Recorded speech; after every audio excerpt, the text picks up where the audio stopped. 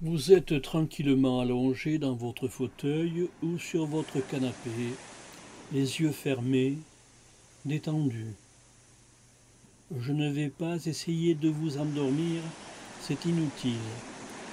Je vous prie de fermer les yeux simplement pour que votre attention ne soit pas distraite par les objets qui frappent votre regard.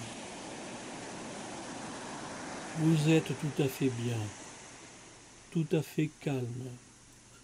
Rien n'a plus d'importance. Vous n'entendez que ma voix. Concentrez-vous sur un événement agréable dans votre jeunesse, ou bien un lieu dans lequel vous vous sentez bien, un lieu calme, un lieu reposant.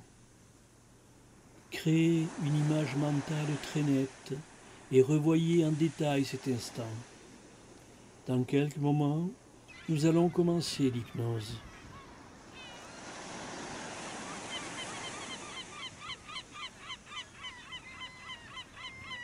Vous êtes tout à fait détendu. Rien ne peut vous distraire. Vous êtes tout à fait calme. Vous vous laissez entraîner. Soyez passif. Laissez de plus en plus vos bras, de plus en plus.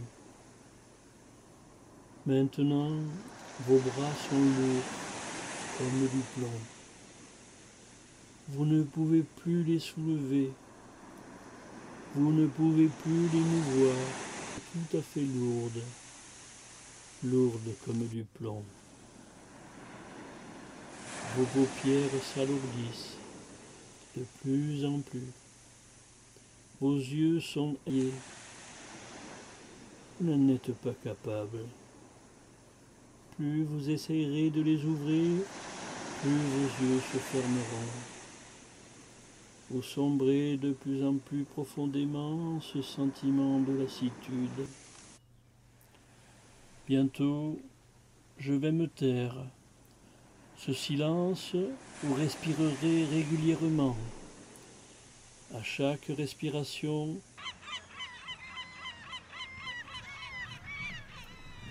votre œil psychique voit lorsque vous prenez votre partenaire dans vos bras un irrésistible désir.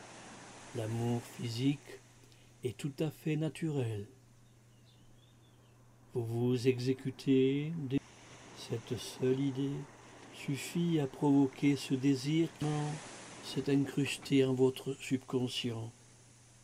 À l'avenir, vous réagirez de la même façon.